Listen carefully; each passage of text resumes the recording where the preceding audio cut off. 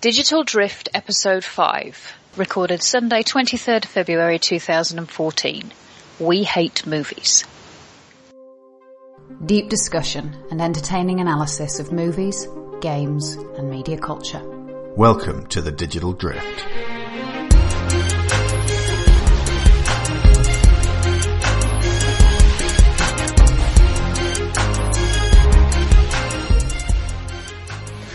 Welcome back to The Drift. This week we're interviewing two of the hosts of a podcast I've been listening to with rabid fervour for many months. It's called We Hate Movies, and they chiefly concern themselves with looking at one film each week, almost always a bad one, but not necessarily one you shouldn't watch.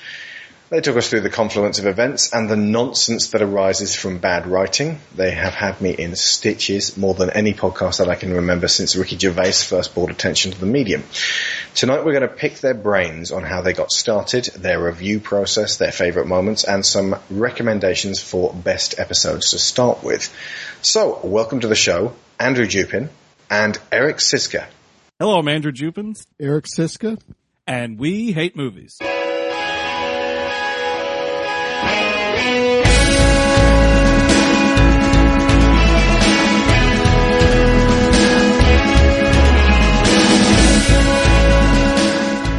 Okay, now I've listened to, you guys have got like 78 odd episodes or something, a pretty high number on your feed at the moment, haven't you? Wow, on iTunes we got 78, but in total I think we're up to 145. Oh, geez, right, okay, so where do we find the other ones? Oh, on the website, whmpodcast.com, and that's also not including app-only bonus content. Right, I need to get me some of that then, because I've been devouring. Because I tend to go through all the movies I know first. That it's kind of a good starting point to sort of get to know you guys, and then I've started venturing now into movies I've never seen before, like China O'Brien. I was like, right, never seen this. What do these guys think? And it's really fantastic to be taken through a reviewer's perspective on the daftness of certain movies. So we got loads of questions for you tonight. We'll start off straight away and easy. We Hate Movies has been going since mid-2012. How did you guys get started? Well, let's see. We all lived at the time in the same neighborhood in New York City, in Astoria, Queens, if you want to get specific. And we had all gone to college together, so we would get together on weeknights and weekends and hang out. Consume substances and beverages and whatnot, and kind of sit around watching these bad movies. And something we had been doing since university days, I guess. But sitting around just making fun of things. And one day I kind of thought, everybody's doing this newfangled podcasting thing. I think we could probably do what we're doing now, but just record it while we do it.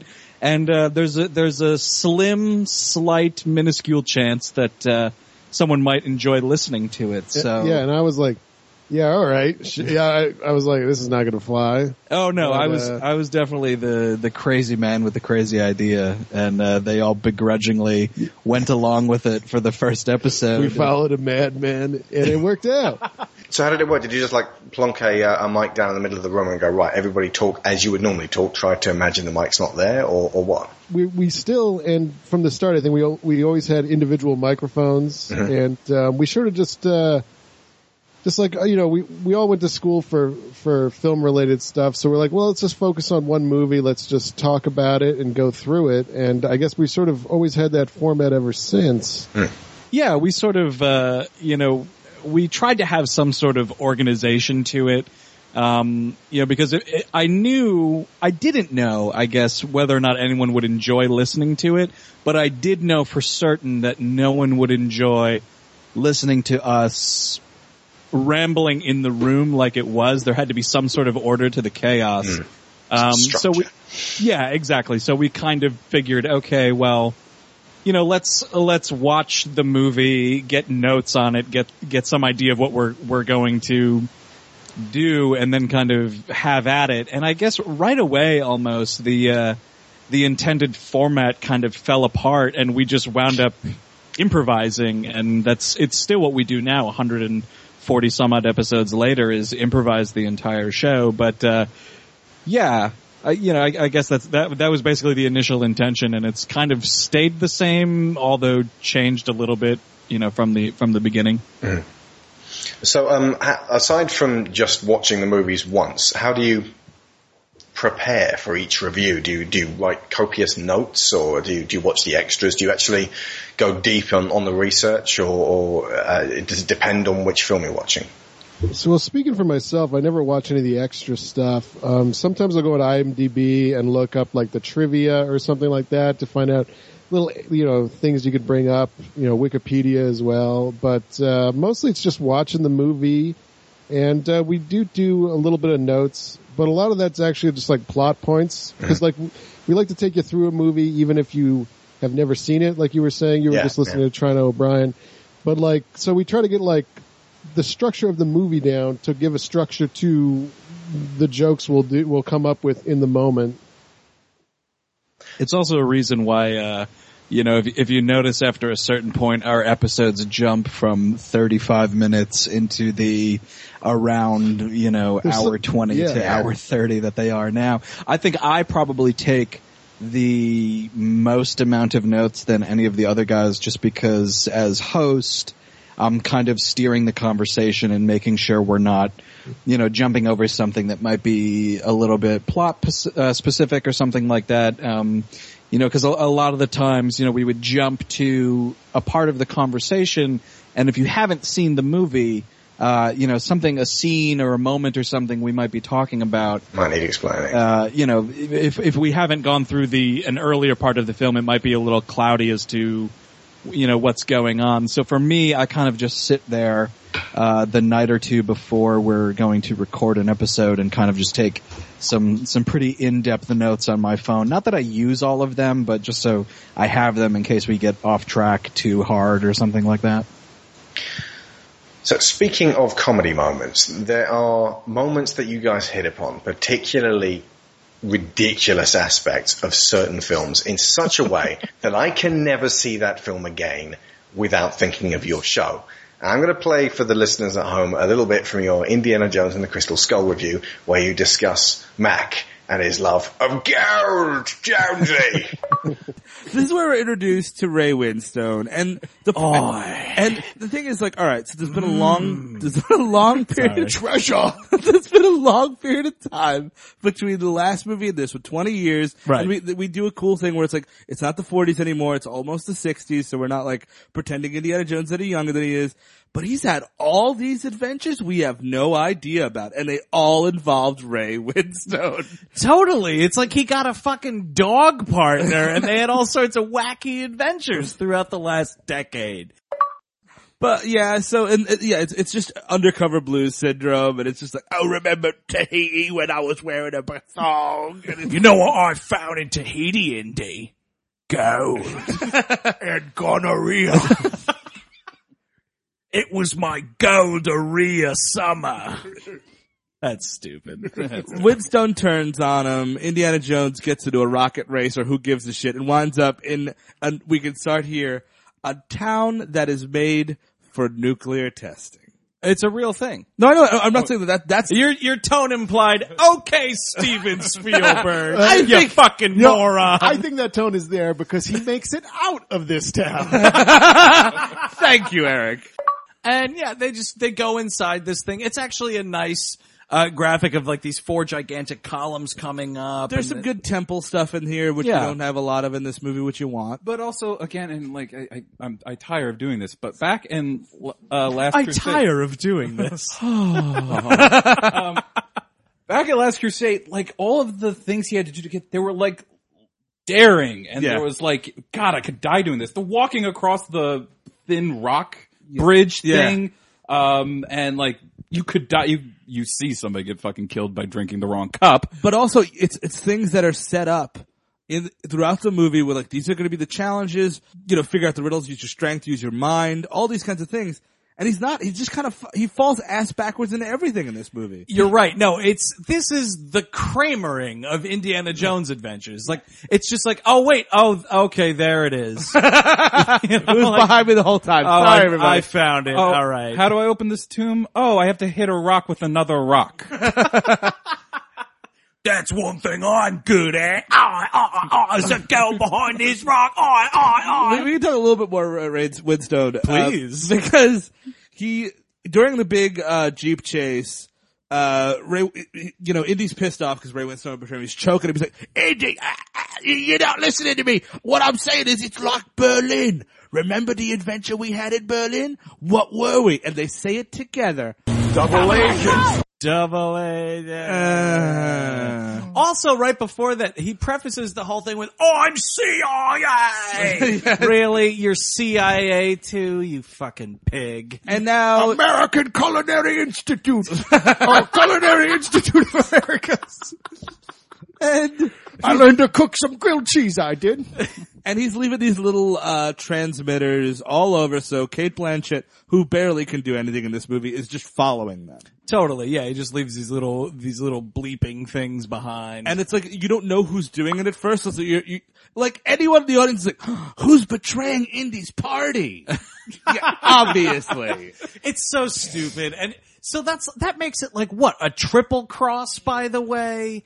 No, he says it in the end. He's like, what are you, a triple agent now? And he's like, no, I was just lying about being a double. And it's like, I was also lying about hating gold, cause I love gold. Oh, what a pretty little lie that was. Me hating gold. he goes, yeah, they're in this temple and it's the city of gold, and he's like, oh, it's finally all me gold. He's like Abu in Aladdin. He's just like, and he's just getting all these fucking pieces of gold.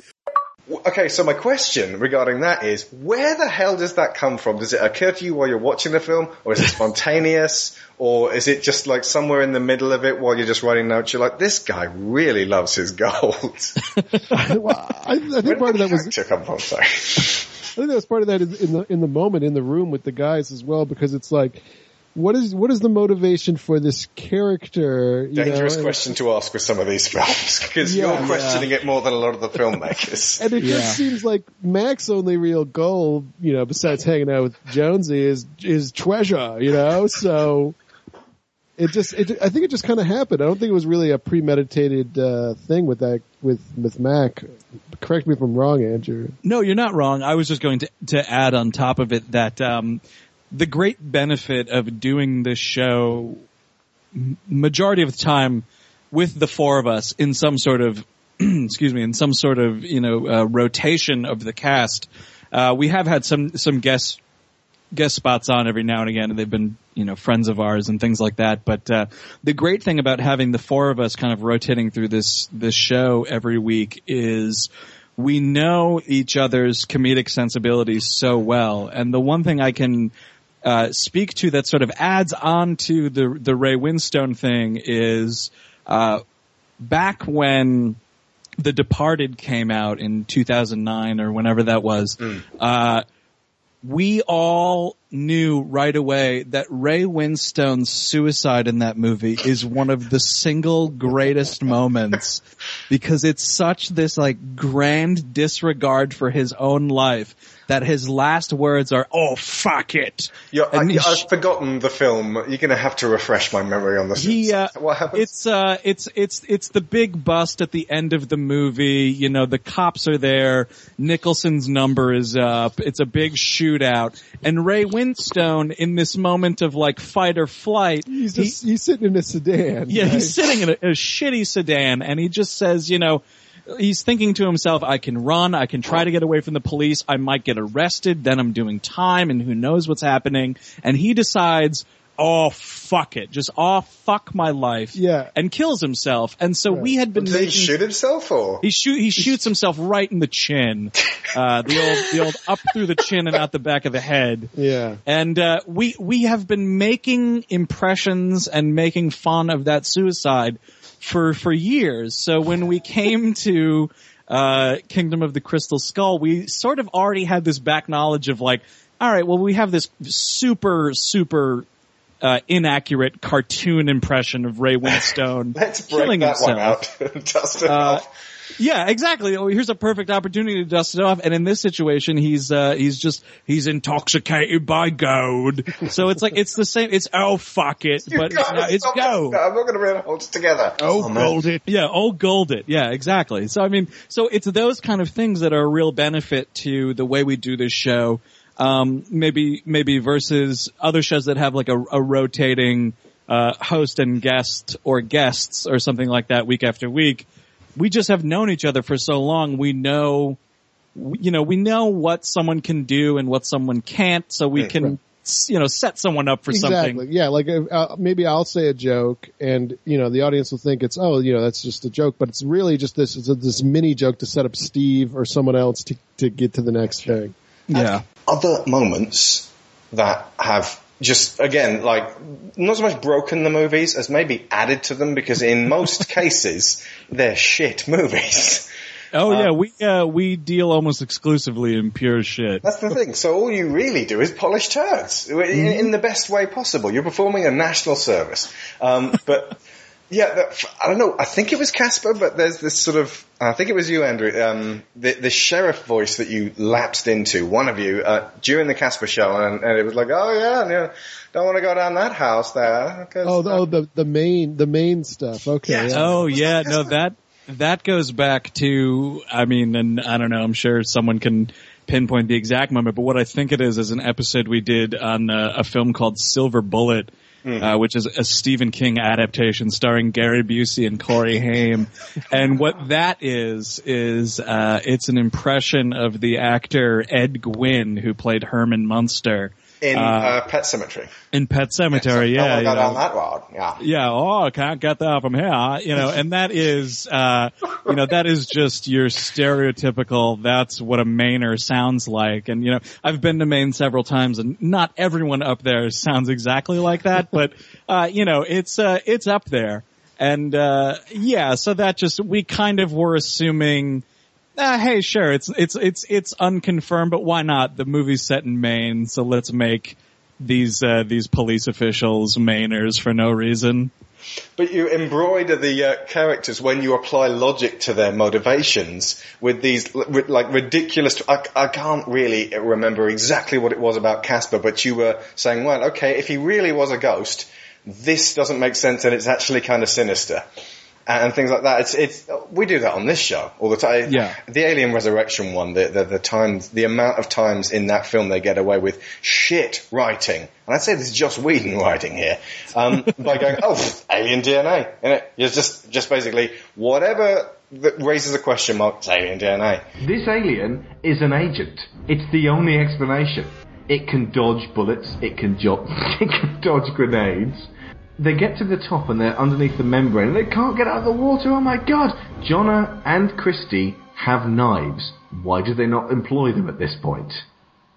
Because they are stupid. Yep, that's good enough. Alien DNA? Alien DNA? Then a facehugger jumps out. And there's everyone's in the water. It's all right there. And despite the fact that aliens actually decide not to kill Ripley later on for the same reason that the alien doesn't kill Ripley in Alien 3, the facehugger goes for Ripley. And Ripley reacts like Frank Drebin when you throw a towel in his face. He goes, and shakes her head, and this floppy rubber piece of crap, which used to be so fucking scary in Aliens, now suddenly isn't. And they killed the facehugger in that one quick go. It's pathetic. The shark voice that turned up in Jaws, I think it also turned up in Deep Blue Sea. Yes, it did. I've called it Gilbert Gottfried because it sounds a little bit like that. Like, he just makes terrible puns. You're going to have to do it. I can't do this one. I'll play a bit from the show. It's a wretched, it's kind of Danny DeVito, but it's also a little bit of Gilbert. Yeah. It's got a little bite to it. Christ.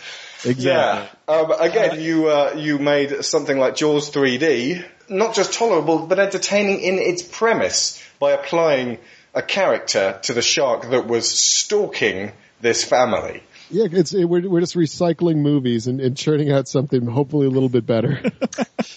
I I guess it's something that I believe the first shark movie we did was Jaws: The Revenge, actually, the fourth movie. So, yeah. With Michael Caine. And I think the reason that was the one that I heard the first time. I think I haven't heard Jaws 3D yet then. Oh, okay. Well, I think the reason that sort of came up was because in that movie, at least, this shark is totally, this hyper intelligent character. And I feel in some way, while the course of the episode was being recorded, it was like, well, we have to be able to explain this shark's motivation in some way. Yeah. The only way to make sense is to make him kind of human. Yeah. Why else would he follow the Brody family down to the Caribbean? He doesn't know that they're, I guess he knows that they're going down there. So, obviously he's got a human type of trait there. Yeah, exactly. He's hyper intelligent to the point of, he may be some sort of human shark hybrid. It's like Gremlins 2, the new batch. Yes, he's a smart gremlin in that. Yeah. Exactly. So, if he's gonna have to talk, why not, a cartoon New Jersey voice of some kind? That's the brilliance of working, with Steve Sadak on the show is, he, as well as the rest of us, are kind of like this, gateway into pop culture. I mean, we've seen so much stuff between the four of us that we're able to kind of just, I don't know, pull out these things, reference these things. Mm. And it's, when Steve was going through that riff, I remember recording the episode and just thinking, yes, of course, this makes complete sense. Like, I know exactly what he's talking about, the point that he's trying to get across. Mm. And then at the same time, it's also super hilarious and making me laugh while we're doing it. I mean, it's just great. That's the fun of being able to do the show with these guys. The other thing is, of course, I haven't yet seen After Earth, and now I don't have to. Because if you just listen to the podcast, it's like an hour and a half or so it'll be shorter than the film, and it's incredibly entertaining, and a lot more work has gone into it than apparently went into the film. I'm actually in the same boat with you there, because I wasn't on that episode, and I was like, the guys will do it, and I'll just listen to that. And then, hey, I know After Earth now. Yeah. Yeah, and it's actually, I think, only 10 minutes shorter than the actual episode, so it's totally fine. Or the actual making movie. Time with this one. You're basically giving people 10 minutes that they can do with whatever they like with their life. You can read books, you can research cancer cures, whatever you want to do. I've just noticed this week's episode is Hard Target. I haven't listened yet, but that's the one where Jean-Claude Van Damme throws a grenade down Lance Henriksen's pants. It certainly is. Brilliant! Can't wait for that one.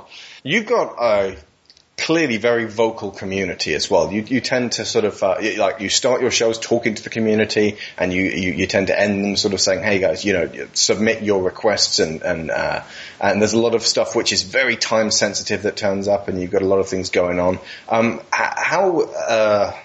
Describe your community and how it sort of sprang up, because obviously you have to generate it somehow.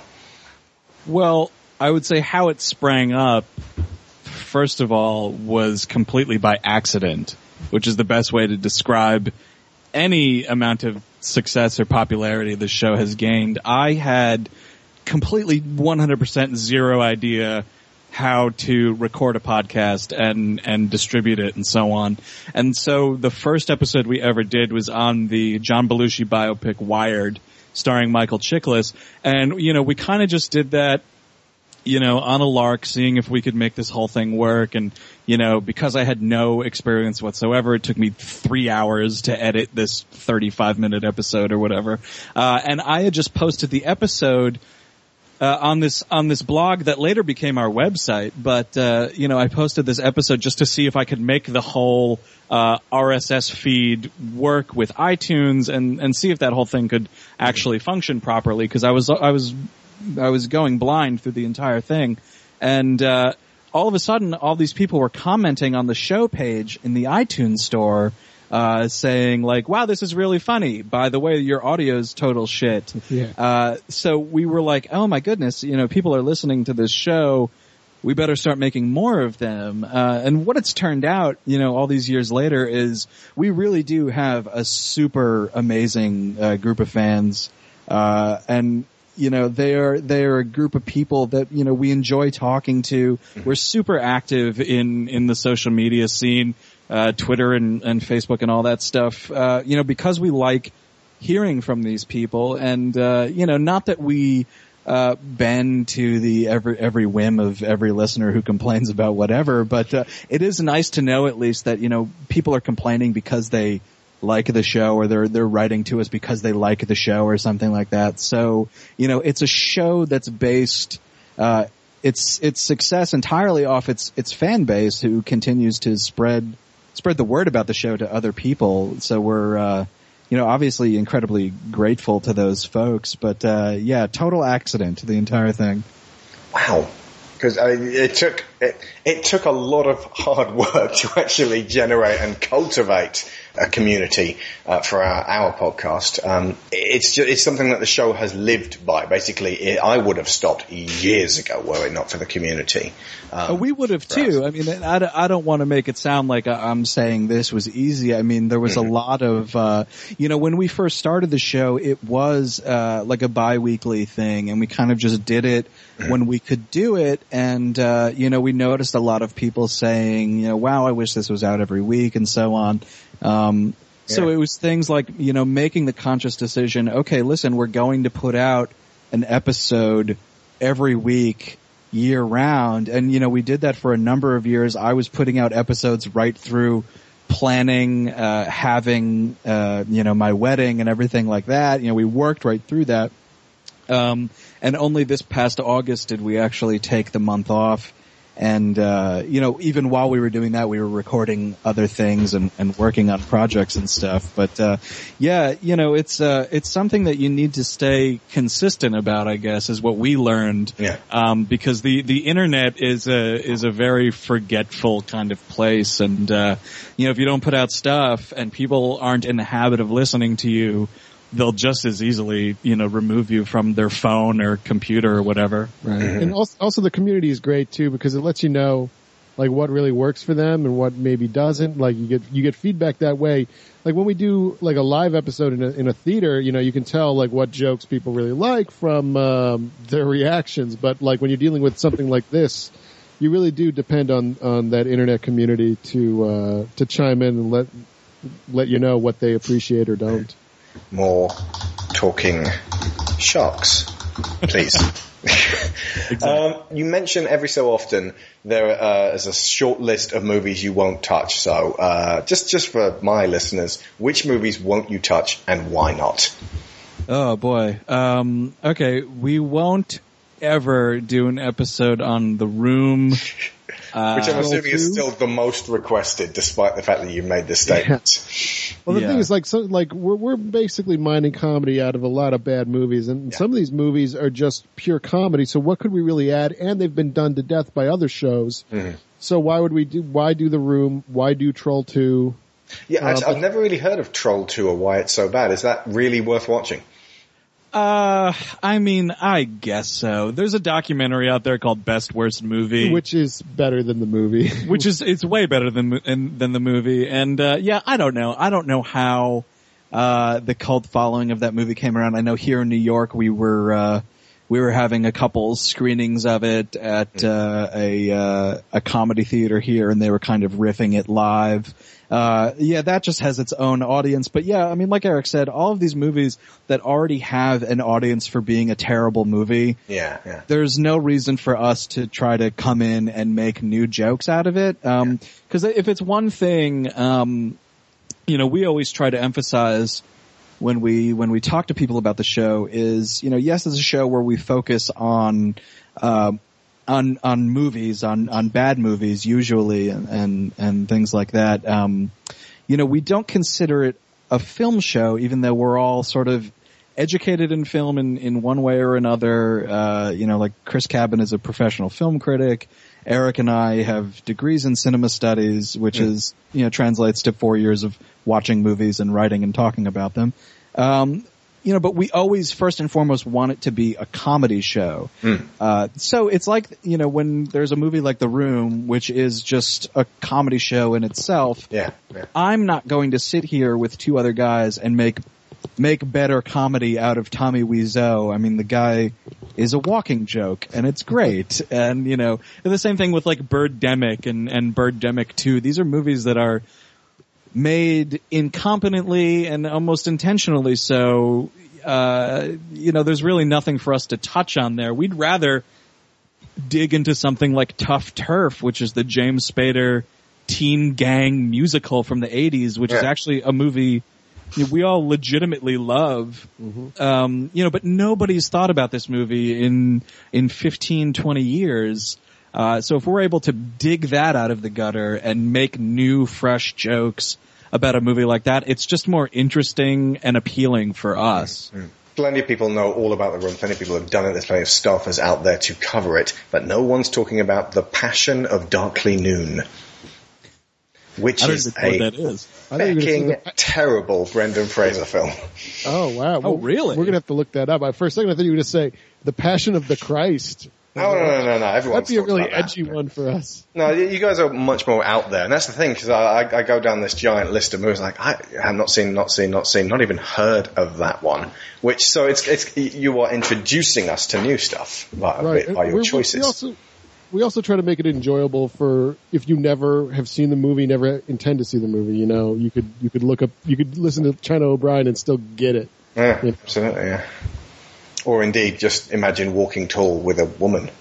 Yes. Oh yeah, exactly. But that's the other fun part about this show, and it's something we again made a decision kind of early on about the show, which is that there are other shows out there that are doing newer films, bigger things that are sort of still in the the public consciousness, and our bread and butter are those films that kind of lay beyond that, the ones that have definitely been forgotten by time, for one reason or another, and or never quite made it to DVD in some cases. Yeah, most definitely. And that's kind of what set us apart from these other shows. I mean, because make no mistake about it, there are a lot of bad movie podcasts out there, which is totally fine. There were a bunch before we got in the game, and there's been a bunch after. We started in like November 2010, and we didn't even know that there were all these other ones. That's how ignorant we were. We were so superbly ignorant to anything,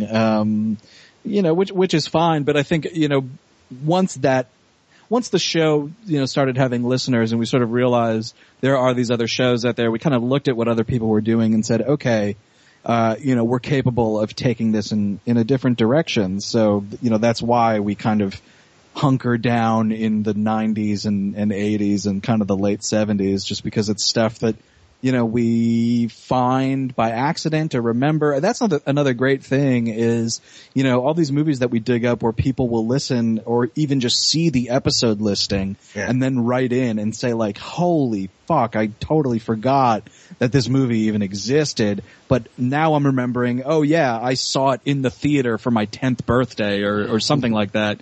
So that's been a lot of fun for our audience, going that route. And so, I think it's actually at that moment where we are confirmed that the shark has come in, and we just get this shot of a shark like, hey everybody, welcome to the party! And you're like, oh, here he comes. It's like now entering Bahamas and he smashes through it. There's a lot of those shots of just the shark floating towards the camera like, how you doing, folks? I'm here to work on my suntan and eat the Brodies. So there's this morbid scene where Michael Caine takes her to this street parade that's going on, and he's trying to cheer her up or whatever, and she's just talking about this dead son and how she's not going to get over it, this whole thing. And he's so desperate to just get in this woman's pants. He's like, you know what, Ellen? You just gotta get on with your life. You just gotta buck up, forget about your dead kid, and move on, you pussy. You know what I say? Make some mistakes, right? 2 more shots. Let's just see what happens. See how the night goes. We'll wake up and see what happens. Funny enough, you're not gonna believe this. One time, I myself had a son that was also eaten by a shark. You know the first thing I did? I went out and just fucked the first perfect piece of ass I saw. I think you should do the same, Ellen. We only live once, we do. Using every line of the goddamn book. Using the old my son was eaten by a shark line. Yeah. That'll get you there. The best part about that scene, again, supernatural sharks, they're dancing at some fucking street parade because who gives a shit. Right. And she gets these like, her son Michael is getting attacked by the shark. It's the first shark scene there. And she knows it, like she gets like visions. It is a mother's intuition, folks. No. And that is some dark magic right there. I mean, it's a whole thing where the shark, they're on like this huge, it's not a barge, but it's like a science boat. I think it's like a pontoon boat kind of thing. So it's just basically like a big platform. And this shark just jumps right up and starts chomping on whatever it can get at. Yeah, it's just eating deck. Deck's high in fiber. Grog. He's just eating all this wood and pieces of metal. Hey, excuse me. Oh, I'm sorry. What's with all these Caribbean guys up here? Has anyone seen a pale Brody? Oh, there he is. I'm looking for someone with a very specific heritage. He's gotta be from New England. That shark is tired, came all the way from New England, it did. Yeah, that's true actually. It just swam 1,000 miles or so. Yeah. You're Well, right. I figure I could die if I stop moving, so better go to the Bahamas. But the funny part about it is, I would like to think that the shark just went down there to retire. Oh no, the Brodies are here too! You moved down here too? Well, this is just perfect. it's like it's like summer rental. I was reading a thing that this was actually a big winner at, I believe, like the first Razzies or something. Oh, really? Yeah, that sounds right. Or maybe I don't think it was the first, but it definitely got nominated a lot. I read that like Michael Caine was an actor who got nominated for a Razzie coming off an Academy Award, and the last person to do that before this was, I think, Louis Gossett Jr. in Jaws 3. Yes, that's true. No, but actually, no, you're right. It wasn't the first Razzie, but it was, this movie was rated like the most fun to watch bad movie by the dude who created the Razzies, who I imagine probably talks like this. Arnold W. Razzie. Who likes to have fun at the movies? Arnold W. Razzie does. Michael Caine, lay down, I'm gonna give you a big old wet raspberry! That's why people don't accept their Razzies. They don't want to meet Arnold W. Razzie. Because he just sexually harasses them at the ceremony? Man, woman, or goat, no matter what, it'll happen. So, I mean, the next question I wrote on the fly while I was just starting up on the podcast tonight. What's the deal with Jim Belushi? Because he turns up a lot in your show. That's a perfect question, and we ask ourselves that every night. Yeah, that's one way to put it for sure. Just like, he's like the really low rent Nicolas Cage. He has no taste and yet he's in everything. It's, I mean, to a degree, I think for us, it goes beyond that. We are four guys who, grew up in the mid to late 80s and grew up watching all of these amazing, SNL centric comedies. And one of the things you take away from the early parts of those movies is how amazing John Belushi was. And you just think of films like Animal House and the Blues Brothers and things like that, movies that are on all of our shelves and everything. And then here is this guy who kind of saunters in, after his brother keels over in a Hollywood hotel, and all of a sudden he's got this ginormous career filled with action movies and sex dramas and shitty comedies. And the only reason it's even a possibility is because the next best thing passed away suddenly. So there's this fascination with us, at least, like, he's so lucky he's even here right now. And he, I believe, takes that for granted. If you ever see anything about Jim Belushi in his personal life, the guy is a monster. Yeah, he's got a huge ego for what he is, and also like he's very misogynist, and like if you listen to his personal thoughts, you just want to run out of the room. Oh yeah, it's wretched. So for us, it's all that. But then we kind of just randomly decided, very early on in the show, it's like, the show was still in single digits, I think. We decided to do K-9. And then at that movie, it was like, oh, here's this voice we can do, which doesn't sound anything like Jim Belushi. But, if someone was to make Jim Belushi the animated series, maybe I could get a job on its 20 episode run, And everybody loved it. They loved the hell out of that voice because, and not just the voice, but the character that we kind of made, because that's what we envision this guy to be. What's going through this guy's head? I mean, they're all selfish, horrible, misogynistic thoughts. And when you put that out through the filter of a cartoon Chicago voice, people apparently like it a lot. So, that's one of those instances where we're listening to people and listening to what people like.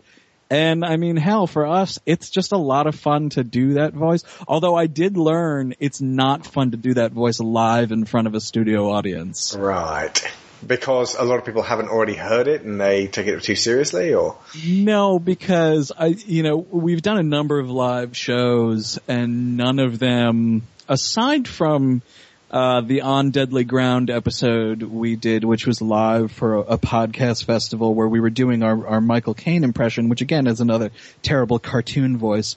When I was doing this Jim Belushi voice, I realized there's a difference between doing this voice in front of two other people in my apartment. Yeah. And my face can contort and I can be as animated as I want to be and look as stupid as I want to. Yeah. And there's only two guys who are also doing it along with me. Then all of a sudden we're in this theater that's packed with people and we're doing Red Heat. And on top of slinging bad Arnold Schwarzenegger impressions everywhere. Come on, man. Yeah, I have to be like, hey guys, we're doing a podcast in front of all these strangers. And I just felt like such a total idiot that I was like, never again Jim Belushi movie live. Was it like crickets in the room? Just like, was it? No, it worked. It totally worked. But I think for me, even though the voice still got laughs from people, I was like, I felt so stupid doing that voice in front of people. Yeah. That we decided to nix it for all future live shows. Right. Now, from what you said, I think I'm fairly certain how you're going to answer this next one. But a little background. I started my show in 2010. This is after I'd done 3 years of video game focused podcasting, reviewing the 3 Star Wars prequels because I had such a colossal burning bee in my bonnet about them. Now, me too, man. You got to listen to those ones, man. They were really good. Basically, listening to Plinkett made me go, right, I could do something that's kind of like this, but go maybe just the same sort of level of depth and analysis, but without the serial killer vibe. And it kind of made me up my game. So huge enough respect to Mr. Plinkett on that one. But over the next 4 years, I found that I was gravitating more to movies that a lot of people pass off as popcorn and going deep on the deconstruction. Like, for example, fascinated by the idea of the path of the hero. And so we do a lot of superhero stuff. And I get people on to sort of talk about how the characters grow. And usually about fairly trashy movies like The Incredible Hulk. Now, not that you need to or should, and this is not me going, oh, why don't you do this? But do you ever feel compelled to branch out in towards more critically acclaimed movies? Or I don't know, good movies? Or not even like good because they're well made, not because they're so bad they're good? Or, right. I mean, when I say critically acclaimed, somebody once asked me, why don't you talk about Precious or dramas or, grown-up films? But ultimately it doesn't interest me that much. I've never seen Precious. I'm not particularly interested in seeing it. I just pluck that one out of the air whenever someone says, well, why don't you do more serious fare? But for you guys, have you ever thought, I want to talk about a movie that's just well made?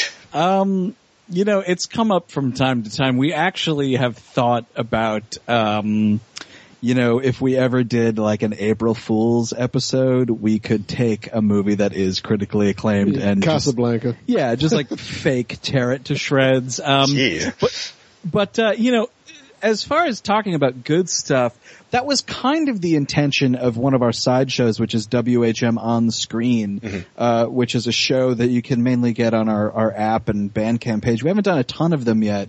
Just cause, there's just not enough hours in the week. But, the idea for that show is to talk about stuff that we're watching currently, or something we picked up on DVD that was fantastic, that we want to talk about. So that's what we've kind of left the door open for with WHM on screen.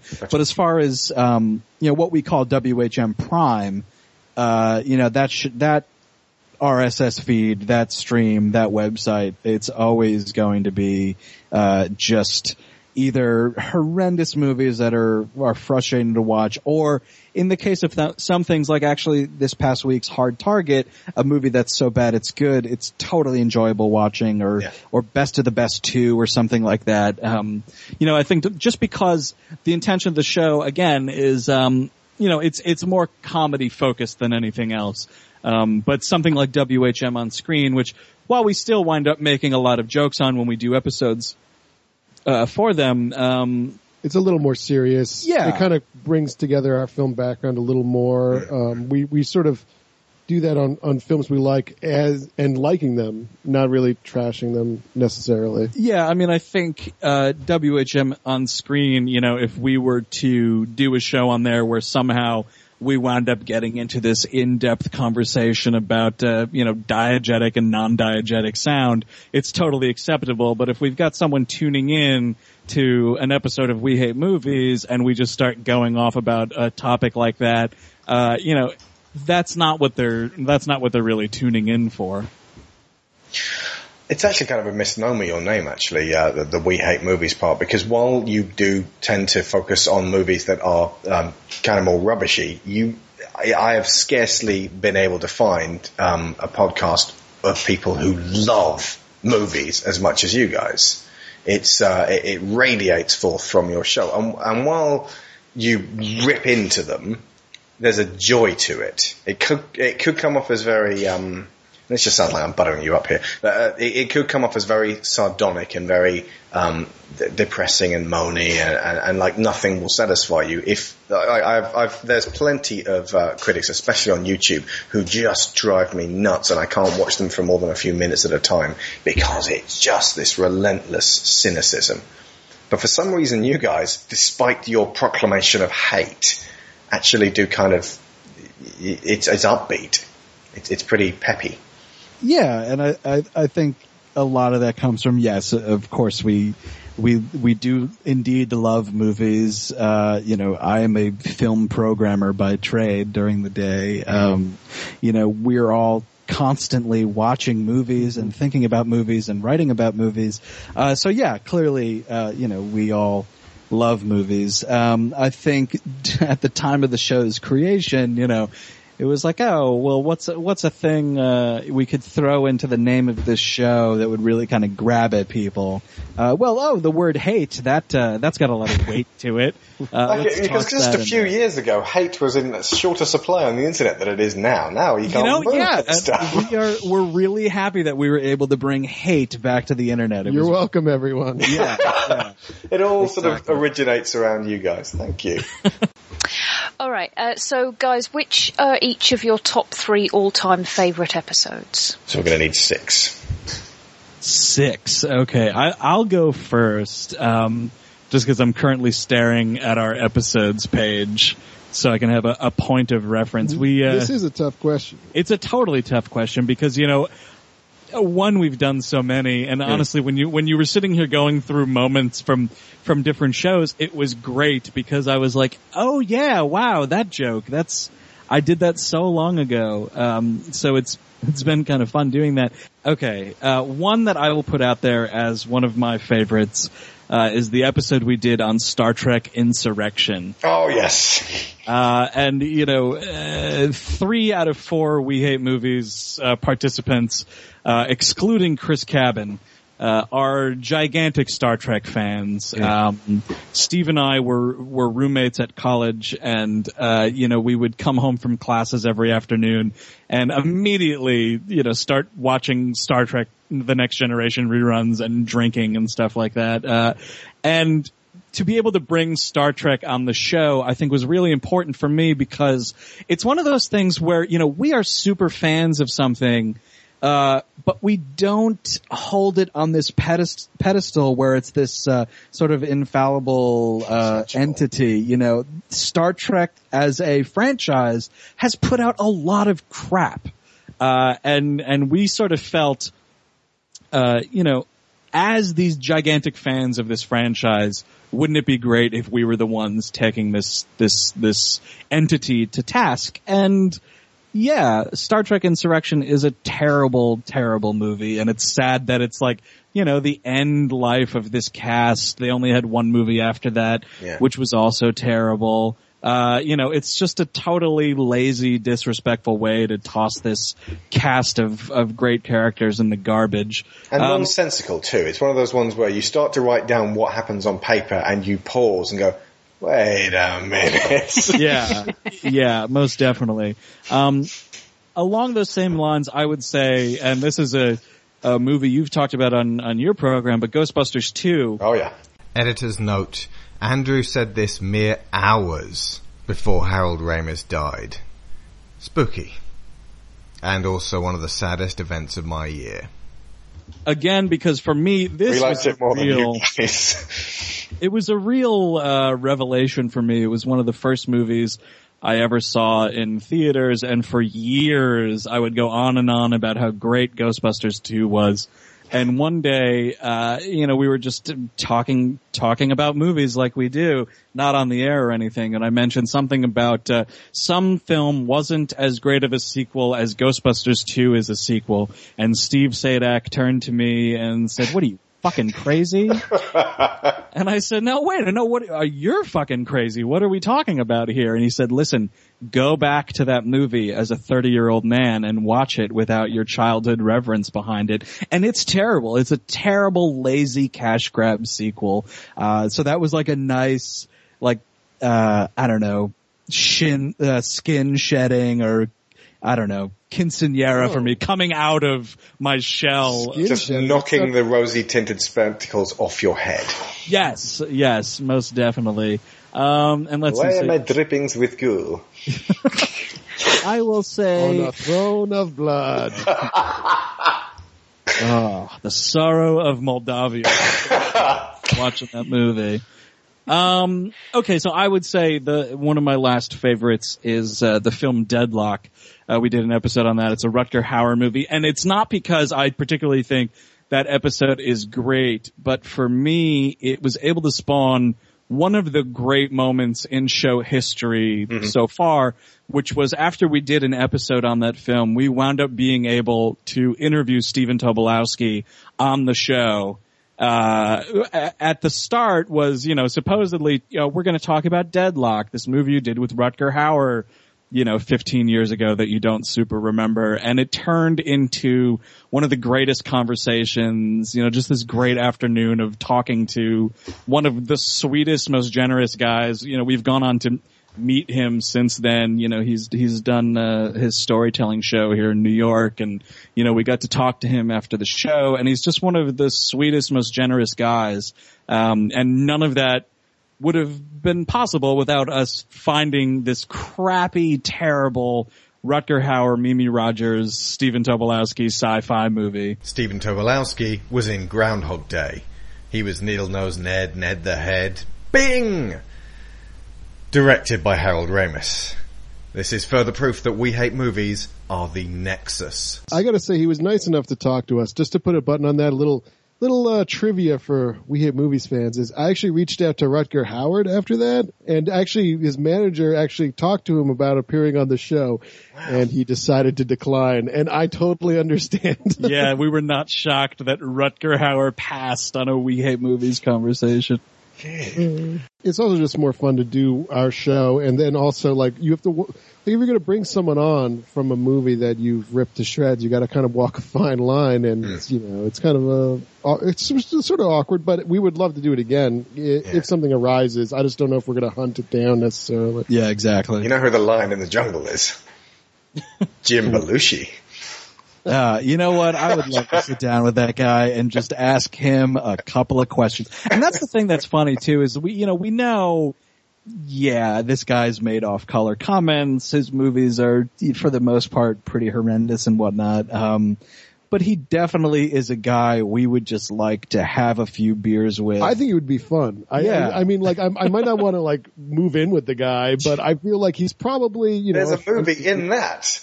Yes, the movie is called Terrible Roommates, starring Jim Belushi and the cast of We Hate Movies. And it's basically, it's me, Eric, and Steve trying to live quietly, Chris Cabin not picking up after himself, and then Jim Belushi bringing home prostitutes every night. I feel is the crux of the film. And then us talking behind his back. Yes, oh, very much so. Tonight's $1,000 movie. Eric, I'm so sorry to have left you up for so long. No worries. Come on in. Just what are your 3 favorites, or even just like 3 ones that people just must listen to? Sure. I mean, a couple favorites of mine. Episode 40 was a movie called Hider in the House. And this is Gary Busey hiding in Mimi Rogers' house in the attic and being a total creep. And I thought that was a really fun movie that we found out about from a listener request. And I thought it was a pretty good episode. Okay, so hide it in that. Next, Eric. Yeah, Invisible Child, which is a movie where Rita Wilson thinks she has a child that she does not, and the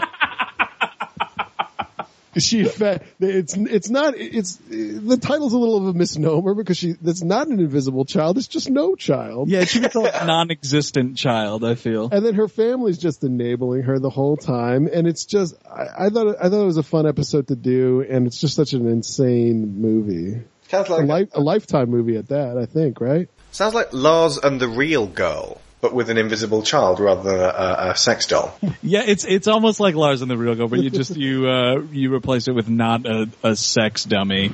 That was a Lifetime. I don't know if you guys have Lifetime Movie Network in the UK. I'm aware of the Lifetime Movie Network. Yeah, I used to work there. Oh, geez. That's how we found the movie. Actually, I think was Eric used to work for Lifetime. What was that like? What did you have to do? I did several things, but one of the more interesting things I was able to do for Lifetime was I would direct a voiceover actor to do like sort of like promos, mostly like related to ads, like Invisible Child is brought to you by Menon, stuff like that. But that's basically it's not that interesting at the end of the day, but it allowed me to find out about a lot of these movies. So like Kirsten Dunst is 16 and pregnant. Sponsored by Kmart. That's a movie we've watched a ton of times and talked about doing on the. Is it 16 or 15 and pregnant? It's 16. Oh, it's 16. Here's a couple more for you to get your friends around to watch. Now, She's Too Young. She's Too Young. Okay. Yeah, you can guess what that's about. And now there's what was it? Oh, Cyber Subduction, His Secret Life. That's a 2005. Did you see that one? No. I just love the idea of one terrible title, another terrible title. Such as Adrenaline, Fear the Rush. That's a movie where a teenager's addicted to internet pornography. He can't stop whacking off. And let me say, trouble ensues, Yeah, he gets himself into a couple of pickles in that movie.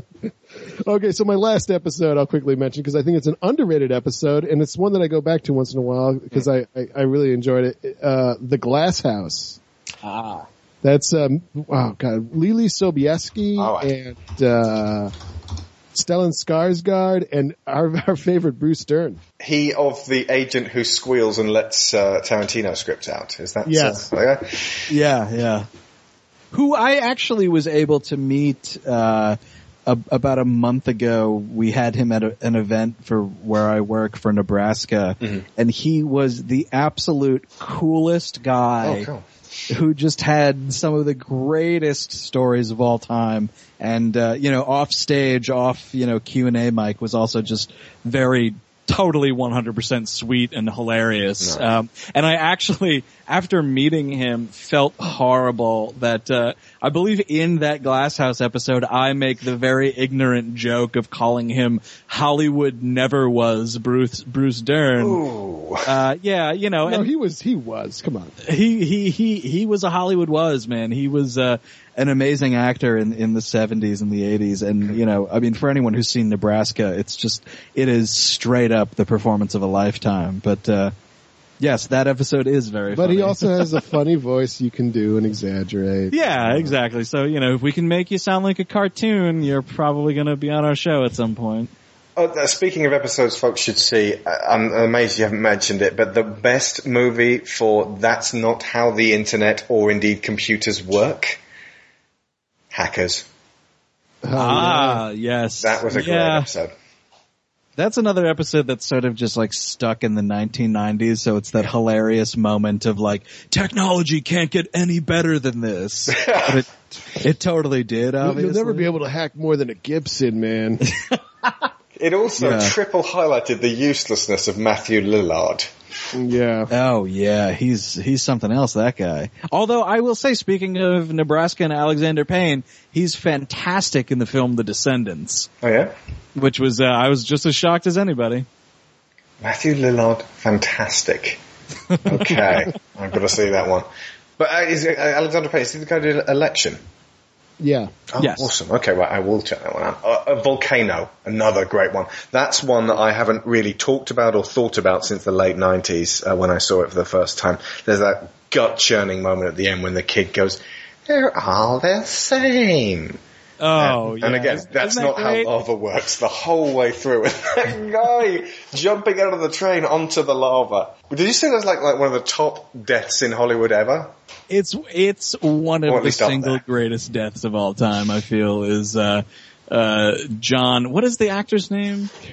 John Carroll Lynch. John Carroll Lynch. Jumping. And that is a moment that has stuck with me. I maybe did not think about that film since I saw it for my birthday, whenever year that was, but I definitely remember my parents dragging a minivan full of kids to the mall to see Volcano. And the only thing that stuck with me from the film was, oh hey, remember when that fat guy jumped in the lava? That was pretty useless. But this is what I don't understand, and it's crucial. The only reason it stuck with me is because the whole fucking point of the movie is that he's a lonely ghost and he wants a friend. The whole goddamn point of the fucking movie. Yes. And the idea is that he can't leave the house, therefore he can't find friends because everybody who comes into the house is scared by him. Right. But in this scene with Kathy Moriarty, he's just fucking going through town. He can go to any house he likes and visit anybody he would like. Yeah, but and one of these people, I'm sorry, maybe it's going to be a little stupid kid, but they're going to be friends with you. That was the point of the cartoon and the fucking comic book, was he would just be friends with kids and like get shenanigans done. Right, yeah, the kids would accept him. Like, you don't have to sit in your house and wait for people to come to you. You don't have to be watching hard copy, tricking Kathy Moriarty, real estate mogul, to like bring people to you. Yeah. You can go out and why don't you haunt the school? There's plenty of kids at the school. Yeah. Just go there. Be friends. You're gonna find like the weird kid who's like, oh, a ghost, great. The simplest thing in the world. You have all these ghost powers. You go into your own local Liquor King and you steal some of Dan Aykroyd's skull liquor for the popular kids in the high school. You've got friends forever there, buddy. See, that's where you went with it. I thought you were buttering us up to, and then you give it to the bums in the alley. Well, they'll be your friends. Really? Fucking great time. Yeah, this is key to the city, man. You're a ghost. You could be friends with anybody. I love the idea of like this small Maine town sheriff being like, okay, kids, now who bought you the liquor? And they're like, we swear to God a ghost stole it for us. Okay, now, nobody likes a liar. Zero tolerance, don't you know? Into the slammer. I more would like it if this sheriff was just kind of like, was really just fucking tired of Casper's shenanigans. And like, he comes up and the kids are like, oh, we got it from Casper. That fucking little ghost! That's who should be calling Bill Pullman. We got this little shit-ass ghost. Give him all kind. Oh, well, he dropped that Maine accent. Don't listen to his cycle babbles. He will try things on you, and it will turn your head around. I don't know why this is the accent for like what, Massachusetts? No, it's Maine. Oh, it's Maine. Yes. Now, Dr. Pullman, this ghost will spin you a yarn or two. Don't listen to a word he says. Just make sure he crosses over to hell. Make him be with the devil. Tried to get the father to exercise him a few times. Didn't work. He screamed a lot. Oh, I love that. The sheriff's forcing the father to exercise the house.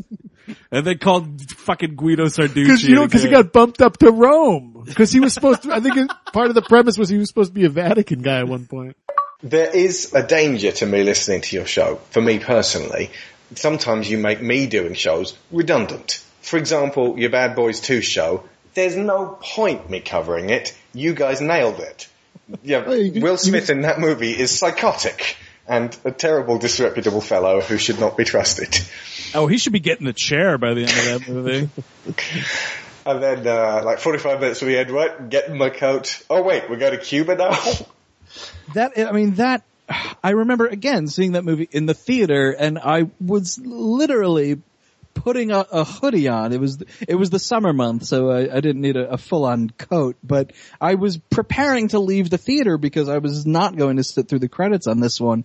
And this shit just got real. All of a sudden the shit got real, and I had to take my hoodie off and put my fucking soda down because there was 45 minutes of this movie left. I never watched that movie until the day before we did the episode on it, and I was like, how does this not end with a firing squad? This is after they have torn apart a barrio full of innocent Cubans. Yeah, but it doesn't matter. They're all drug dealers.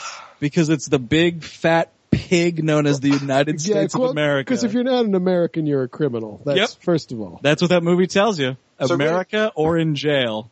Now that I think about it, I'm going to have to set my sights on like my 10 most hated movies and do them quick before you guys do them, before they become redundant. Like, I've been circling Michael Bay's Transformers for many a year now, trying to find an angle on it. You're totally good, because one of the things we try to implement on our show is the 10-year rule, yeah. We won't do anything 10 years or older. So even when we get to that, you know what? Alex, it's all yours. Transformer it up.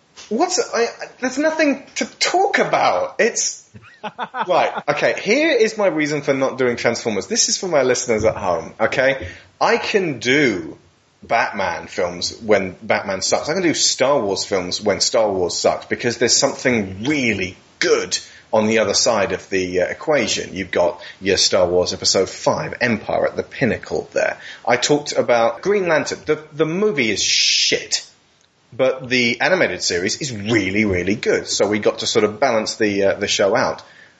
I can't talk about Transformers because there's no balance to the equation. Transformers has never been fantastic. What about the toys? I like the toys. But how do you review a toy? Well, I'm kidding, it's just, I'm agreeing with you because there's nothing to be passionate about regarding the franchise. Well, I will disagree with you on there, at least not from a personal standpoint, but I remember when, I dragged my wife to see the second, Transformers live action motion picture. Dark Side of the Moon? Rise of the Fallen, I believe it was. Revenge of the Fallen. Yes. Fallen, then they get revenge. It's a right palaver. Yes. That's the worst thing ever with Transformers in it. It came out in the real dog days of summer, and I don't know if you've ever visited New York City in the summertime, but it is a wretched hive of scum and villainy. And, you get to a point where you're sitting in your apartment and the little box air conditioner that you have is just not doing the trick. So you have to go to the movies. So we went and saw Transformers Revenge of the Fallen. And there were a couple of folks that we were sitting in front of that were just supreme Transformers fans who were so excited that, yes, there was another live-action Transformers movie happening. Because most of the Transformers fans that I know hate the Michael Bay Transformers films. And they say, he raped the Transformers! He ruined what could have been perfect! Well, these dudes sat through this entire film doing nothing but nerd bickering at each other about how much they did hate the movie. We were there for the air conditioning. These guys were there because it was a franchise they loved, and they were still willing to, give it a shot whenever possible. But that movie was safe from no one. Fans, non-fans, everybody, I think, hated that movie. Yeah, even the cast. Yes, that's right. I believe that's the film where, the Megan Fox working for a Nazi thing. She compared Michael Bay to a Nazi, which is not non-apt. And then she wasn't allowed back for the third one because Steven Spielberg didn't take kindly to that. Yeah, honestly, Steven Spielberg was right because it's unfair to Nazis. Jeez. But yeah, you're absolutely right. He has great. I mean, if hair. there's anyone you're not going to make Nazi jokes in front of, it's Steven Spielberg. So she should have known better. Yeah. But yeah, she made a public apology, and now she's in the Turtles movie, which is going to be fantastic. So yeah, see, okay, yeah, I covered Turtles, and we talked about Turtles 1 and TMNT. Didn't really, sort of glossed over Turtles 2 and the 3 and the Ninja Turtles TV show, the original one. But we were able to sort of cover it because it has peaks and troughs. Now, I love Peter Cullen as Optimus Prime. I love Frank Welker as Megatron, and their enormous pantomime performance against each other, but that doesn't work in a modern context and as an adult, aside from watching it and going, I love me some Optimus Prime. It's really hard to watch the dialogue in the average episode of the original series, for example. Rocket fuel is the last resource we need to defeat the Autobots and control Cybertron. Right on schedule, aren't we? No thanks to you, Starscream. I've made my contribution. You've also made clear your desire to replace me as leader of the Decepticons. Mistake number 1. It's time for a change, Megatron. It's time for action, not words. I am the leader of the future. You couldn't lead androids to a picnic. How can you pretend to lead the Decepticons? Get back in your kennels, both of you. I mean, I could rip into Michael Bay for ages about how he is able to make a terrible movie, but I find it hard to believe that anyone could make a really good Transformers movie based on the building blocks that they have.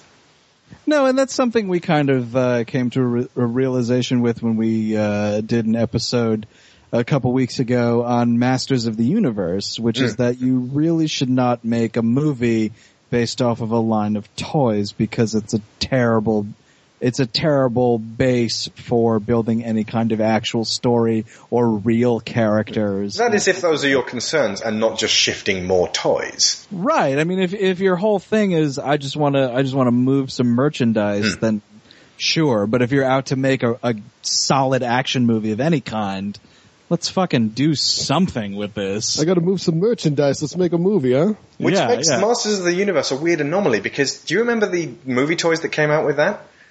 Like 3 new figures. Oh no, I think I was a little too young. I don't know about this guy over here, Andrew. I wasn't a He-Man fan really. I mean, I still wouldn't even consider myself one. I'm completely ignorant to it. Not that I don't like it. I just don't know anything about it. Yeah. We've done that. We did the Dolph Lundgren movie and then we did an episode on their Christmas special, which was our pilot episode of Animation Damnation. But other than that, I've remained almost completely ignorant to He-Man and his universe.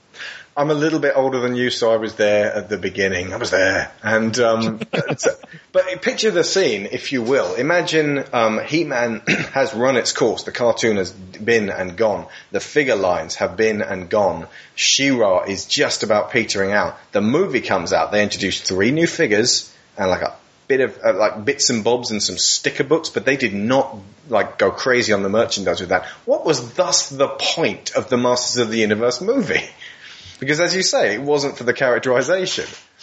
Well, I think the idea is maybe, we've got this great action star in Dolph Lundgren. Maybe we'll be able to build this out into a movie franchise. But again, you're making a movie in the 1980s, where the series and what you were able to do with animation and so on, you're not able to do with live action. So, you don't have that Orko character, which is just a flying coat with a hat on a set of eyes. And you're also forced to bring it to Earth, which often brings some problems.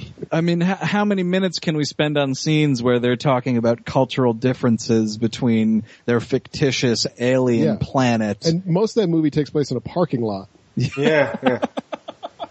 Yeah, exactly. So I think that project specifically was doomed from the start. I mean, there's something like the first Ninja Turtles movie, at least, I think, and most of the fellas on this show, I think, also believe that, it's a solid first outing for a live action motion picture of something that was toys and comics and cartoons and so on. That first movie still totally holds up. Yeah. And those sequels are garbage. And I remember seeing TMNT in the theaters with Steve Sadak here from We Hate Movies, and was actually going out and nerdily complaining to the projectionist that the film was out of focus. And he said, which one? And I said, the Ninja Turtles movie that this 30-year-old man is watching. Oh, you mean the one with the audience full of tiny children? Yes, the very same. So, there's ways to do it and there's ways to not do it. So I think if you're trying to adapt a toy line or a cartoon, look to that first Ninja Turtles movie as the way to do it. By contrast, I wish I'd seen TMNT in the cinema. I discovered it on DVD. I was like, damn, this is actually really pretty good. It's not fantastic, but it's pacey enough, and they've focused. They've got the emotion there for the first time ever in Turtles, except for in that first movie. Yeah, I actually think that movie's not that bad, and I'm also a sucker for anything with Sarah Michelle in it. So her as April O'Neil was pretty sweet for me. So Sharon, what's your next question? Because I completely took over that one. That's fine. Okay, so in all the sort of experience that you've garnered from doing your podcasts, what advice would you give to new podcasters who are just starting out? Do your show every week. Yeah, have a set release date and time if possible, and also, structure.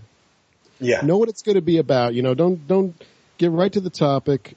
Don't tell me what you did this weekend. That is one of the crucial things. That's a great point. Is anytime I'm trying out a new podcast, and I mainly only listen to comedy podcasts or film podcasts or something. But the more time you spend telling me, from Jump Street about what you did that weekend and some horrendous experience in the movie theater, I don't care. But if you can start your discussion with what I'm tuning in for, and then you want to work in an anecdote of some kind, that's totally fine. If it's relevant, yeah, absolutely. Yeah, but if I'm expecting you to, talk about the Lego movie, and instead I have 25 minutes about, some woman that cut you in line in the concession stand, give me a break. I'm turning you off because I don't know you, and I don't care that you got cut in front of a concession stand line. Unless there's a particularly amusing twist that comes out of it. Or if it was a dude in a fucking Lego costume that did it, because then it's relevant. Or if it turned out to be Chris Pratt, the Lego hero voice himself, was cutting in front of you in the line. That's fantastic. But otherwise, you going to get your Diet Coke and nachos is really not entertaining, and no one cares but you. I so heartily back up this particular sentiment. Continue. Any more advice?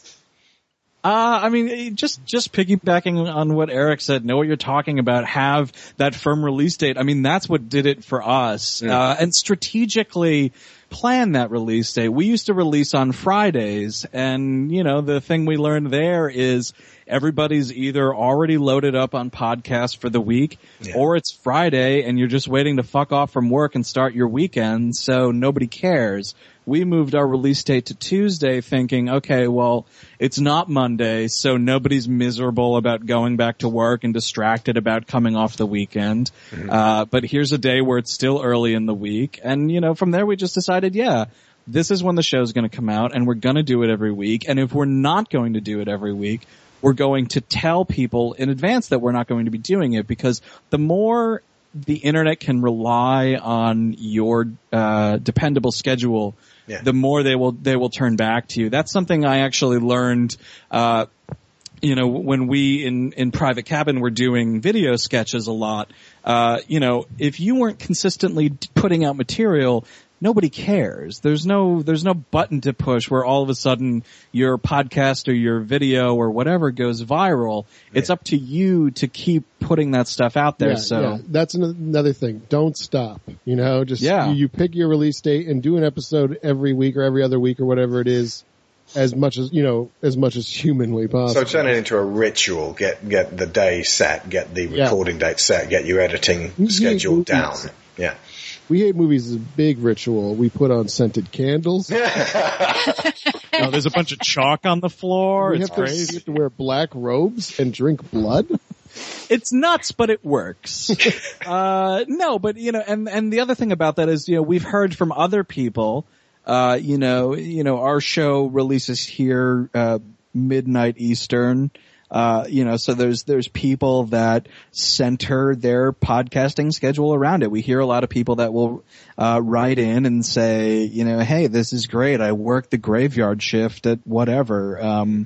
I depend on your show. So they know when they can go for it. And the last thing I'll tack on to this is, really be super active in social media. If it was not for social media, our show wouldn't be a tenth of the size that it is, and we try as hard as we can not to take that for granted. I'm constantly, and Eric is too. He and I are probably the biggest users of Twitter, and Steve's just kind of getting into it. Chris Cabin, he's a lost cause, but that's fine.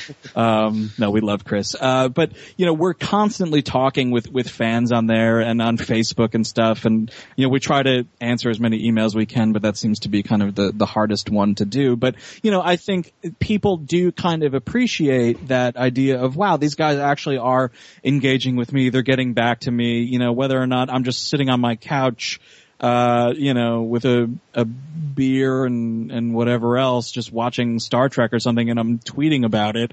There's always going to be someone who's there tweeting back, and we try as much as we can to engage people, because that's the other side of this that's fun, and it's something that we kind of realize is sort of weird, but as the audience has grown, people kind of have this idea that they are close to you or know you or something like that, which isn't true, because our personas on the show are kind of cartoons of ourselves. Complete false. Yeah, but I'm nothing like that. But yeah, almost. But it is fun to just kind of talk at people and get some call and response going. So again, that's why we always, it seems formulaic, but at the end of the show, I'm always telling people that we're on Twitter and we're on Facebook and stuff like that, because, the podcasting part is sort of, only half of the fun. We live tweet the Oscars and things like that. So there's all sorts of, social media engagements that we participate in. Actually, you touched on it a little bit earlier, but describe what your live shows are like. How do you organise them, and what are the turnouts like? Well, we've had a couple of different live shows that we've done over the years. The one we've done the most is just a live podcast, and basically like we do on the show, picking a film and then talking about it in front of an audience. But for the live show, we've tried to bring, like the trailer or some clips here and there, to make it a little more interesting and a little more worthwhile than seeing four fat guys up on stage drinking beers and talking to you about a movie you might not have seen. So we've done that. We've done a lot of, live commentaries, kind of like a MST3K, Riff Track, Cinematic Titanic type thing, although we, again, just like the show, it's all completely improvised. So we've played a couple of theaters where we're just improvising a commentary track. We did one on what was that Vincent Price picture? Oh, The Last Man on Earth. Yeah, we did that in Philadelphia. We also did Lady in the Water there as well. Yeah, we did a live track to Baby Cakes. So we've done a lot of that, and then we've done a variety show format thing, which was kind of the least successful of our live acts. It was also our earliest live performance. And that was where we did clips and stuff. We assembled here's our favorite drunks of cinema, and then we Who was the number one on that one? I believe it was Albert Finney and Under the Volcano. Oh yeah, that was definitely on there. And also there's this movie that's might not be easy to find, called Quiet Thunder. Oh yes. In which I made a super edit of the movie for the show. It was like 10, 11 minutes long, and it was just like whenever the main character took a swig of whiskey, and you could actually tell the story. The story would actually tell itself just through his drinking, because he'd be drinking in the next scene and the next scene and the fight scene, and you had very little to actually edit out of that. Yeah. But yeah, you know, we found the most success with live commentaries are super fun, and the audience is always into those, just because there's something there the entire time that you're watching, and then we also just have microphones and we get to make jokes over it. And then doing the live shows at theaters in New York City here has been a lot of fun, and we get people who, you know, drive in from, you know, out of town and like stuff. Way out of town. We also had a fan that was visiting from Brazil was actually in the audience for Scream 3.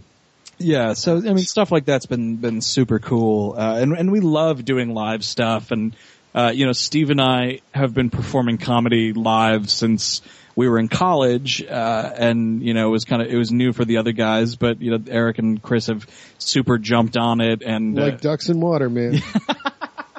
Exactly. No, so it's a lot of fun, and we love doing that, and that's the one thing now that we hope to be doing a lot more of as the show continues. So to get this out of the way, because there was a little bit of confusion about this before we went on the air. This movie, credited, a story by Will Smith, starring Will Smith and Jaden Smith, and then directed, I'm doing air quotes because this is a podcast, so I have to tell you that, directed by M. Night Shyamalan, because M. Night Shyamalan did things like mise-en-scène and blocking and things like that. But all the performances and all those decisions, it's all engineered by Will Smith. It's a really weird Will Smith Trojan horse directorial debut movie. That sucks. And the fact is, you don't even know the story. Like, and this is what I don't like about this new trend we're doing, where we're doing the credits after the movie, like what would be the before credits. Uh-huh. We don't even know what the title of the movie is until the movie ends, because I didn't know this was a story, even know that it was a story by Will Smith until the end of the movie. Yeah, man. That's like eating a really nice, delicate fish dinner, and you're like, oh, who made it? And then Danny DeVito comes out with fucking fish guts all over his head. You throw up. You know what I mean? Like it? I bet you did. I cooked it all in the nude. Hope you don't mind, I had a bit of a cold. Achoo. Let me ask you something. How often do you wash your hands every day? Because I say once in the morning, you're done. It's the Colin rule, right? When you get shit on your hands, you wash. But when you don't, that's fine, right? That's what I've always used. But yeah, you don't even know it's Will Smith until the end of the movie. And I didn't even, this was my surprise. I didn't know that there was this weird, like, fake, you know, ghost directing going on. Okay, Sharon, do you want to go for the 5 questions then? Right, okay. A nice simple one to start with, hopefully. What would you choose as your last meal and movie? Now, am I being stranded on a desert island or executed? I think you'd be executed. Let's go full dark on this one. This is literally the last of your life. It's the final. Or maybe, let's just say the world's ending. How about that? Oh, the world's ending. Okay. It's not just you. For me personally, then, I would watch a super nice Blu-ray of Alfred Hitchcock's North by Northwest with a gigantic pile of chicken wings in front of me. That's exactly how I intended it. I'm going to do the same thing, but with Blade Runner. With also chicken wings. Yeah, that works. Which cut? I like the final. Yeah, me too. Good stuff. If Doc Brown turned up in the DeLorean and offered to take you anywhere you wanted to go, where and when would you go, and how long would you stay there? Okay, I'm going to go to 1980 Californian suburb, and I'm staying forever, man. Really? You just want to go to the 80s again? Well, think about this, I could go, right off the bat, boom, I could go see Empire in the theater. And then also, I'm probably some kick-ass arcades. The tunes aren't bad, and then sure. my funeral would probably be now around 2014. It would either be now or you've been long dead. Yeah. One or the other. Yeah, it's either works. You would definitely have been the coolest person in the 80s because you'd have just been so good at predicting trends. Yeah. I'd put all my money in Microsoft. And Apple. Oh, bloody hell. Yes, of course. I'd diversify that portfolio. Oh, no one should do that. That's taking advantage of it. Okay, so... Yeah, the time cops are gonna get me, man. And they're gonna at least make you touch an alternate version of yourself so that you both go all gooey. Like I don't even want to touch the real version of myself. Okay, sorry, same question. Oh, okay. Let's see. So I would go to late 70s New York City, for one reason, and it's the scum. To get murdered. No, I would go and kill the Somerset.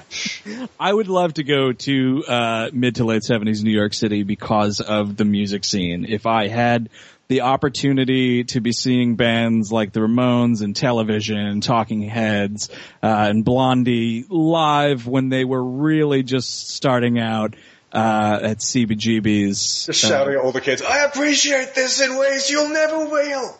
Oh, exactly. Yeah. You know, I know how all these people die. Yeah. Exactly. That is a super, it's an era of music that I'm super, super connected to. So I think, and also, you know, you can say what you want about how safe the city is now and stuff. And, you know, I don't have any complaints, at how safe it is, but, you know, we really are living in this kind of, Disney-fied, Mickey Mouse version of this town. And, you know, I've been living here for the better part of a decade, and I mean, we all have, and it's just you want to go back to the main streets. Each year we see more and more things being torn down in favor of new, shiny, mirrored glass buildings, and it's unfortunate. Yeah. I would stay till I was inevitably, you know, murdered down in the Bowery somewhere. Oh yeah, that coming out of a Talking Heads Blondie double bill, probably. At least you die happy. Exactly. I just saw a great concert. Now I'm going to get stabbed to death with a bottle. It's fine. Okay, so if you could give anybody in the world a superpower of your choice, who would it be and what would it be? Immortality for this guy right here, me. See, we changed it to who would it be, because just like what would you have as a superpower? Everyone tends to go for something which makes them totally badass, but we like the idea of being able to diversify this and go, well, no, give it to someone who's maybe more important than yourself and see what they can do with it. More important than myself. No such person exists. Here, I'll even the playing field. Highlander rules, you take my head, you got it. Highlander 1 rules. Okay. Who would I give a superpower to, and what would it be? You know, I would probably have to go the immortality route, but I would give it to Alfred Hitchcock. I want to see what movies he would have continued making past his 1980 renal failure. That's what killed him. Yeah, I don't know. Either that or how about this? I would give the gift of muteness to, I don't know, someone like Donald Trump. Shut that trap forever. That's a good. superpower there. On that, you know, invisibility to Shia LaBeouf. So would... Permanent invisibility. Would 115-year-old Sir Alfred Hitchcock, KBE, still be doing movies now, do you think? Or would he go, I am so tired of this, sometime in the 90s? He would be one of those guys that's constantly saying he's so tired of this, but he wouldn't be able to stay away from the game. Of course. And he's immortal, so he can never just hang up his coat. No, definitely not. He has to keep making movies for me. If you can keep making movies like Frenzy, which is one of his last films, I'm all on board. Nice. Within the entertainment that you choose for yourself, are there any recurring themes that you seem to keep going back to over and over again? Like movies we personally watch on our own? Yeah, something movies that you choose. That you would choose to watch, not just to shred. I think, and this kind of is parallel to shredding, but I love watching action flicks. I don't know, it's just something I grew up with. As long as there's chicken wings. Yeah. Now, you know, the great thing, Alex, is that it's America, so there's always chicken wings. Of course. We don't have those. I would, okay, so media that I enjoy, when I'm not doing this show.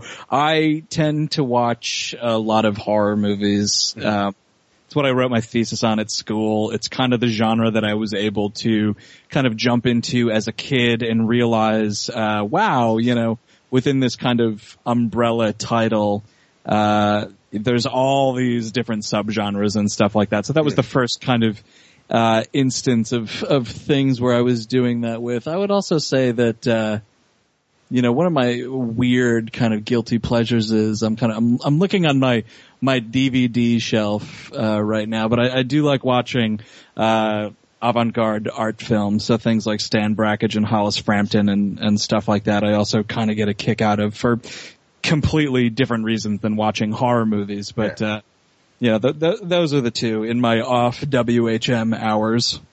That's genres. Let's go just a smidge deeper on this. Let's go back to action movies. Which kind of action movies, Eric? Is it like the guy who wanders into town and he just wants to have a drink, but people won't stop messing with him, and eventually there's a big bar fight, and then eventually the whole town's gasworks explodes because he shoots everybody?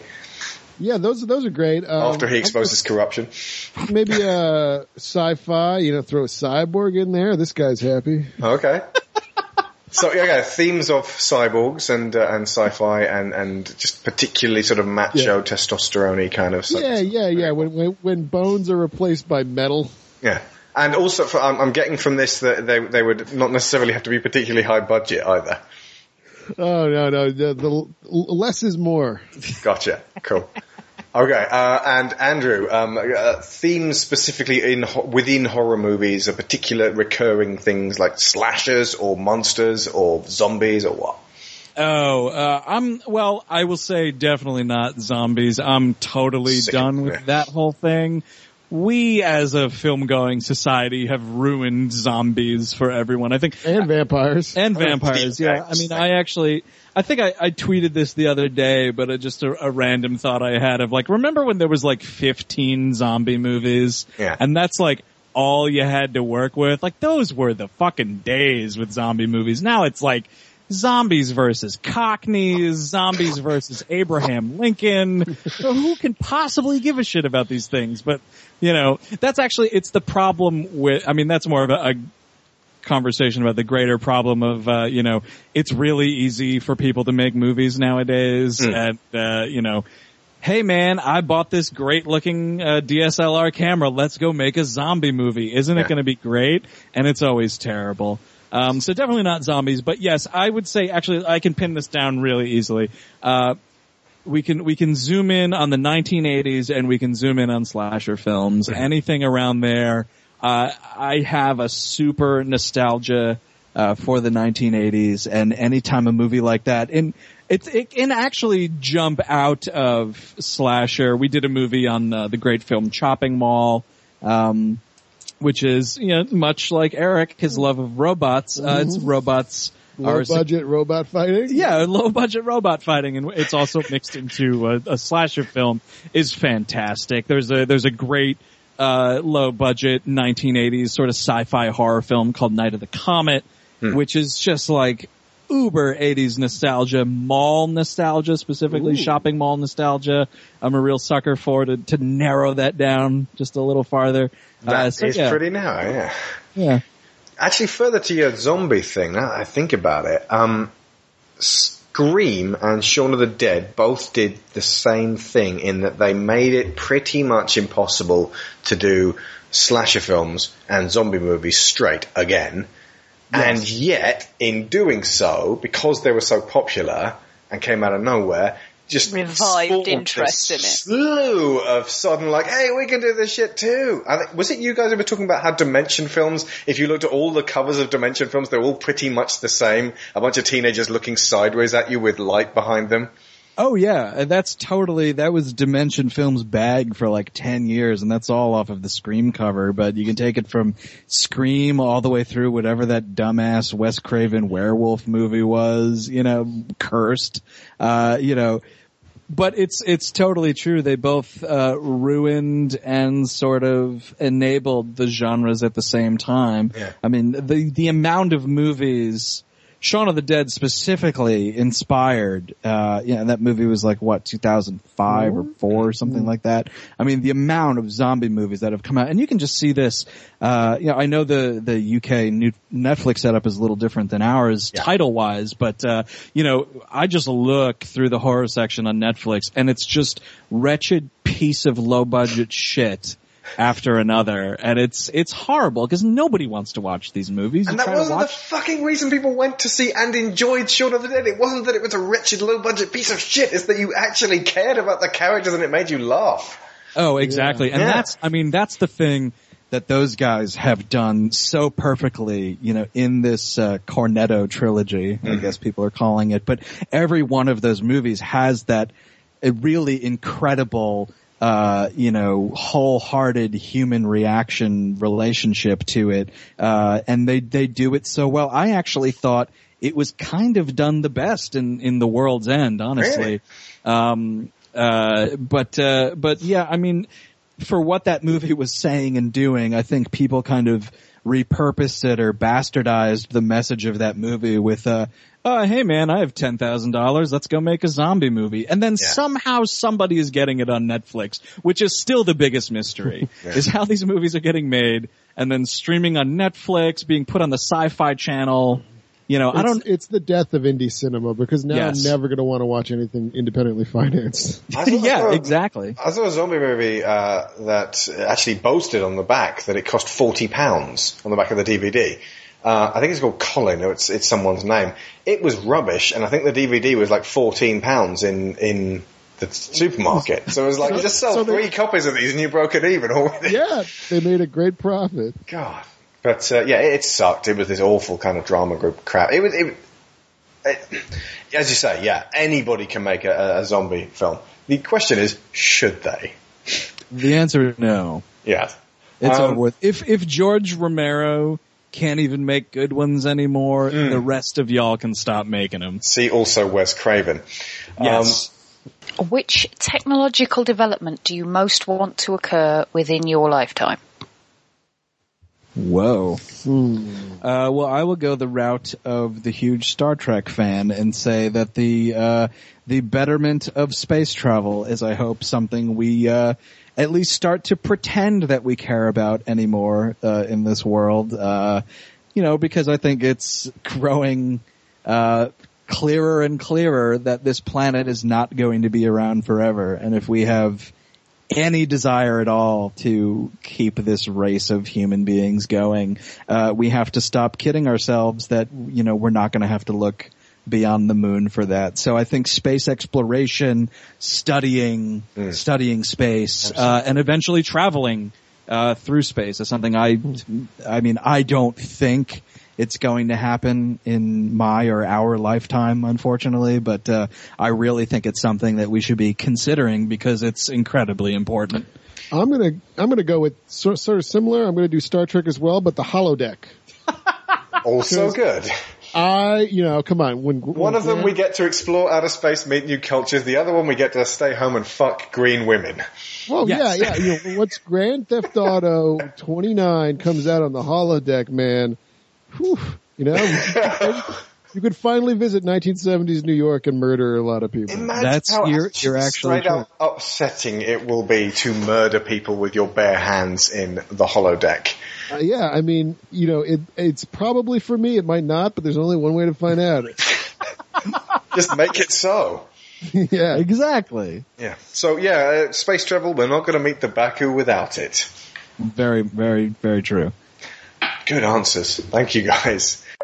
Once they beam down on this rogue mission, it's more or less non-stop action. That's 49 minutes into an hour and 49-minute movie, though. But what Star Trek movie do you know of that is breakneck constant action aside from that J.J. Abrams movie? Which people rag on, but somebody needed to make Star Trek exciting and sexy and fun.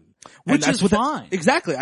People rag on it are the same kind of people that they're not Ben Affleck at Good Will Hunting. That was my question when we were talking about that, because don't care, so I haven't looked into this, but I mean, the fan, like the hardcore fan reaction to that J.J. Abrams flick.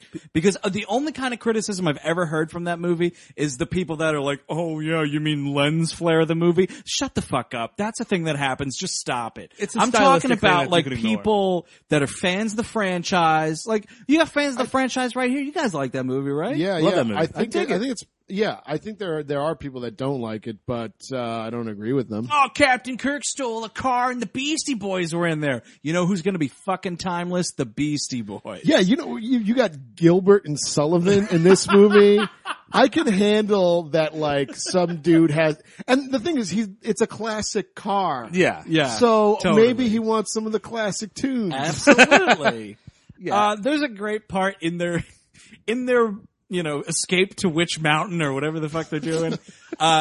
They stop for water and, Picard just busting Worf's balls is just like, Mr. Worf, it looks like you need a haircut. And it's like, oh yeah, my Klingon puberty's happening. I'm so glad I joined this movie where I'm a fucking joke. You know, back on Deep Space Nine, I'm hot shit. Yeah, that's enough. Whatever, freshman. Go get me a drink. Yes, Worf, you've overseen many trade embargoes and done many deals with Odo at the gift shop on Deep Space Nine. It's kind of like going home to a shitty family and everyone calls you like Fatso or something. Cause like no matter, like, but I run a company. Nah, you're still Fat Timmy that ate the pizza. That's what it is. They have no idea what Worf does on that space station. So they're like, yeah, okay, you and your fancy job on the space station. I feel like a realistic reaction would be like Worf would show up and they'd be like, "What are you doing here?" "Oh, no, that job is filled." I can't do anything for you. I'm sorry. I mean, nice to see you. Sorry you have a long trip back. You gotta call Quark again. How far away are you? Turn around and get me. While I'm gambling or whatever the fuck that piece of shit. Getting his octagonal money. God, I fucking hate Quark so much. I'm He's checking such a out the scumbag. boobs over here at the casino. No, Quark goes to Space Thailand any chance he can. Space Thailand. Wherever. I swear to God, I thought that was Womon. Yeah. No, Quark, it was a little space boy. It was a 12-year-old Romulan boy, Quark. He was only 12 years old. I thought he was one of those races of people that are smaller than most people. No, he was a boy.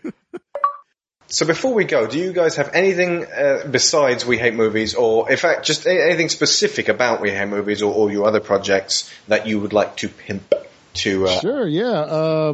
People can check out, I do a side podcast with a friend of ours, Ben Worcester, that was also on the Getaway episode of We Hate Movies. It's called Blamed on Outer Space, and we talk about conspiracy theories.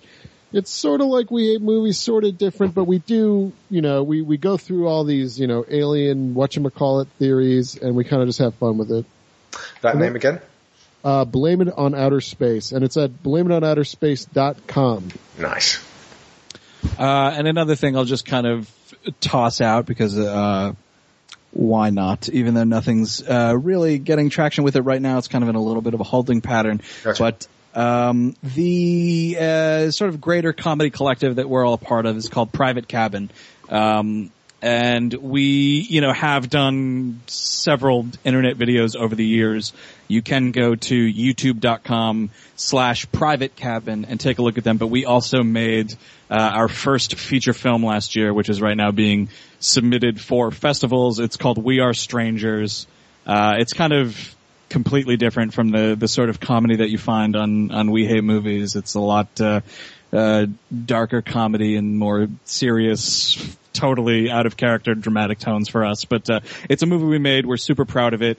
And we're submitting to festivals right now, and within the, you know, sometime in 2014, regardless of festival submissions, it's going to be released online.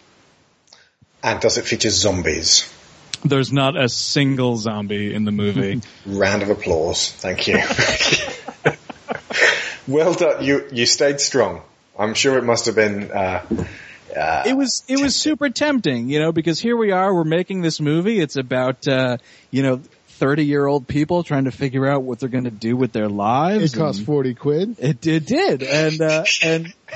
And I was on set and I said to our director, Sean Weiner, who's been on the show a bunch of times, I said, hey, Sean, a really great thing to pepper this, pretentious art-minded party with in this scene here is a zombie invasion. Of course. And,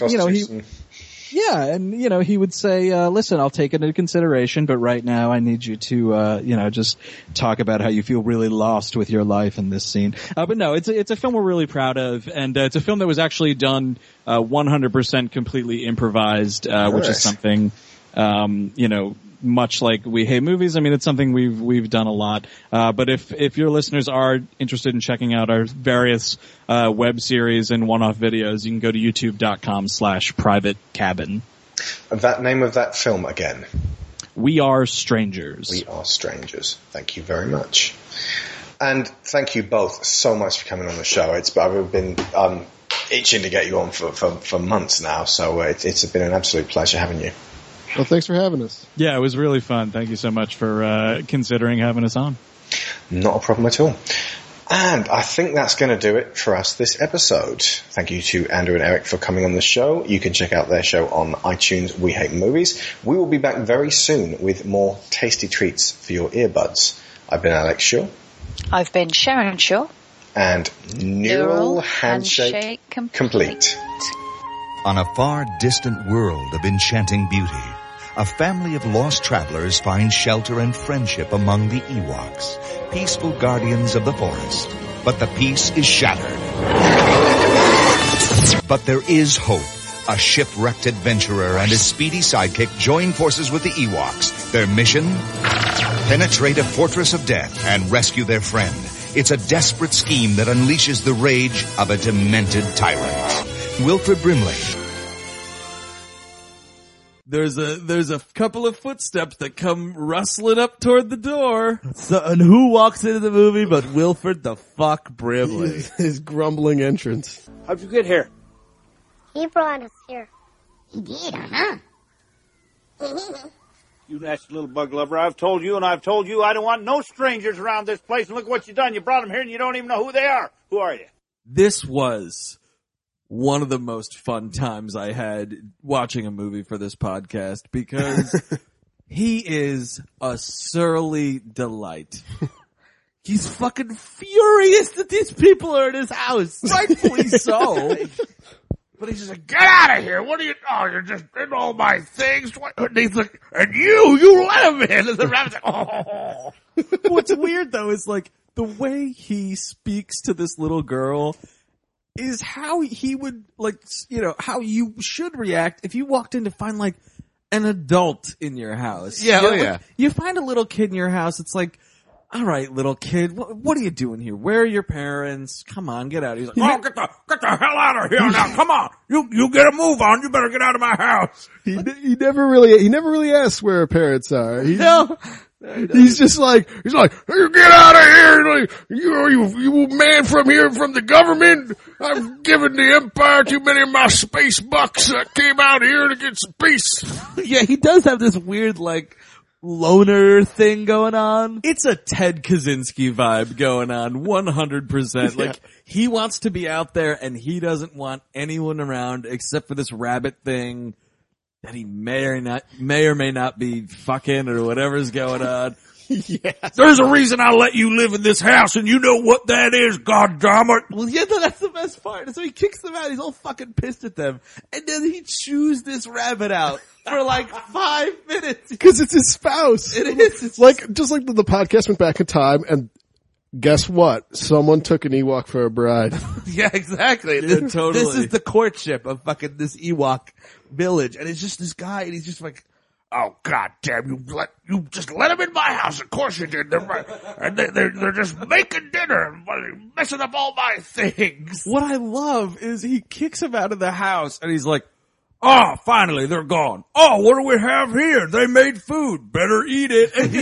He's just like eating their dinner, like, oh, this is delicious. I'm so glad I came home and found all this food in my kitchen. The best part is when Wilford Brimley opens his little oven and goes like, muffins! How'd they know I love muffins? Well, these two are for tonight and the rest is for the rest. I'm gonna freeze this and defrost it later. I'm gonna put it in a cool shack in a river. He's like yelling at the rabbit thing. He's like, why can't you cook food like this every day when I get home from work, goddammit? And the rabbit thing is looking at this little girl and defenseless teddy bear just sitting on his lawn, like, and it's really sad because they're just like, I'm cold. And Wicked's like, I know, so am I. What's insane about that? You totally said it, Steve. It's like, how the fuck is a little teddy bear cold? Yeah, exactly. And, I mean, okay, it's Endor and who knows what's going on with the weather patterns on Endor and whatever, but like, it looks relatively sunny out. I mean, you're filming this in fucking Southern California or whatever. It's fine. Like, it doesn't look that cold out, little girl. Come on. And so the rabbit like is like, I have super speed. I'm going to sneak them out muffins so they don't die. And then he gets back quick enough, and Wilford Brimley's like, well, the muffin. Well, I guess you were hungry, huh? Ate all the muffins. And he's like yelling at him from inside the house too. He's like, oh, it's gonna get very cold out there, isn't it? Have fun starving to death. And then they start like, they start a fire. Like, the thing is, they're like only 10 feet away from his house. And they start a fire and he's like, God damn it! And he has to like go out there. What is that light? What's great is they're sitting there and it's like this like nice beautiful moment where she's like, she's finally like getting a chance to take a breath and like just sort of register all the trauma that's happened to her in the last few hours. And she's like, man, Wicket, like I miss my family. Like this is going to be really hard. And it's this like nice heartfelt moment where they're leaning up against a log and she kind of like puts her head on his cuddly shoulder. And then it cuts to like an overhead shot of them and you see the little fire. And out of nowhere, Wilford Brimley runs into the frame and just throws water on the fire. You're gonna start a goddamn forest fire. Get the hell inside. Thank you for building the fire. I'm so glad you're here. Yeah. You know what? You're my best friend. Yes, best friend. All right, what are you two little wood rats trying to do? Burn down the whole forest? But I was cold. I ain't gonna let you build one of these fires, you know, unless you build it in the fireplace. The only place you make a fire is in a fireplace. You stupid monkeys. He calls them beggars the whole time. Like, it's like supposed to be this endearing, like, oh, he's a crotchety the old man, like, you know, warming up. But it's more like, you're stealing my food. Well, what's weird about it is he specifically calls them beggars. Like, you little beggars, blah, blah, blah. Not once do they ask that fat old man for a thing. Not a goddamn thing. No way. They're staying in his house. They're using up his food and his shelter. But they're not asking for anything. Like, if anything, they were just kind of taking it over because Wilford Brimley doesn't know any better than to fucking lock his door when he goes out hunting in the middle of the day or whatever he's doing. Goddamn freeloading beggars, welfare state, etc.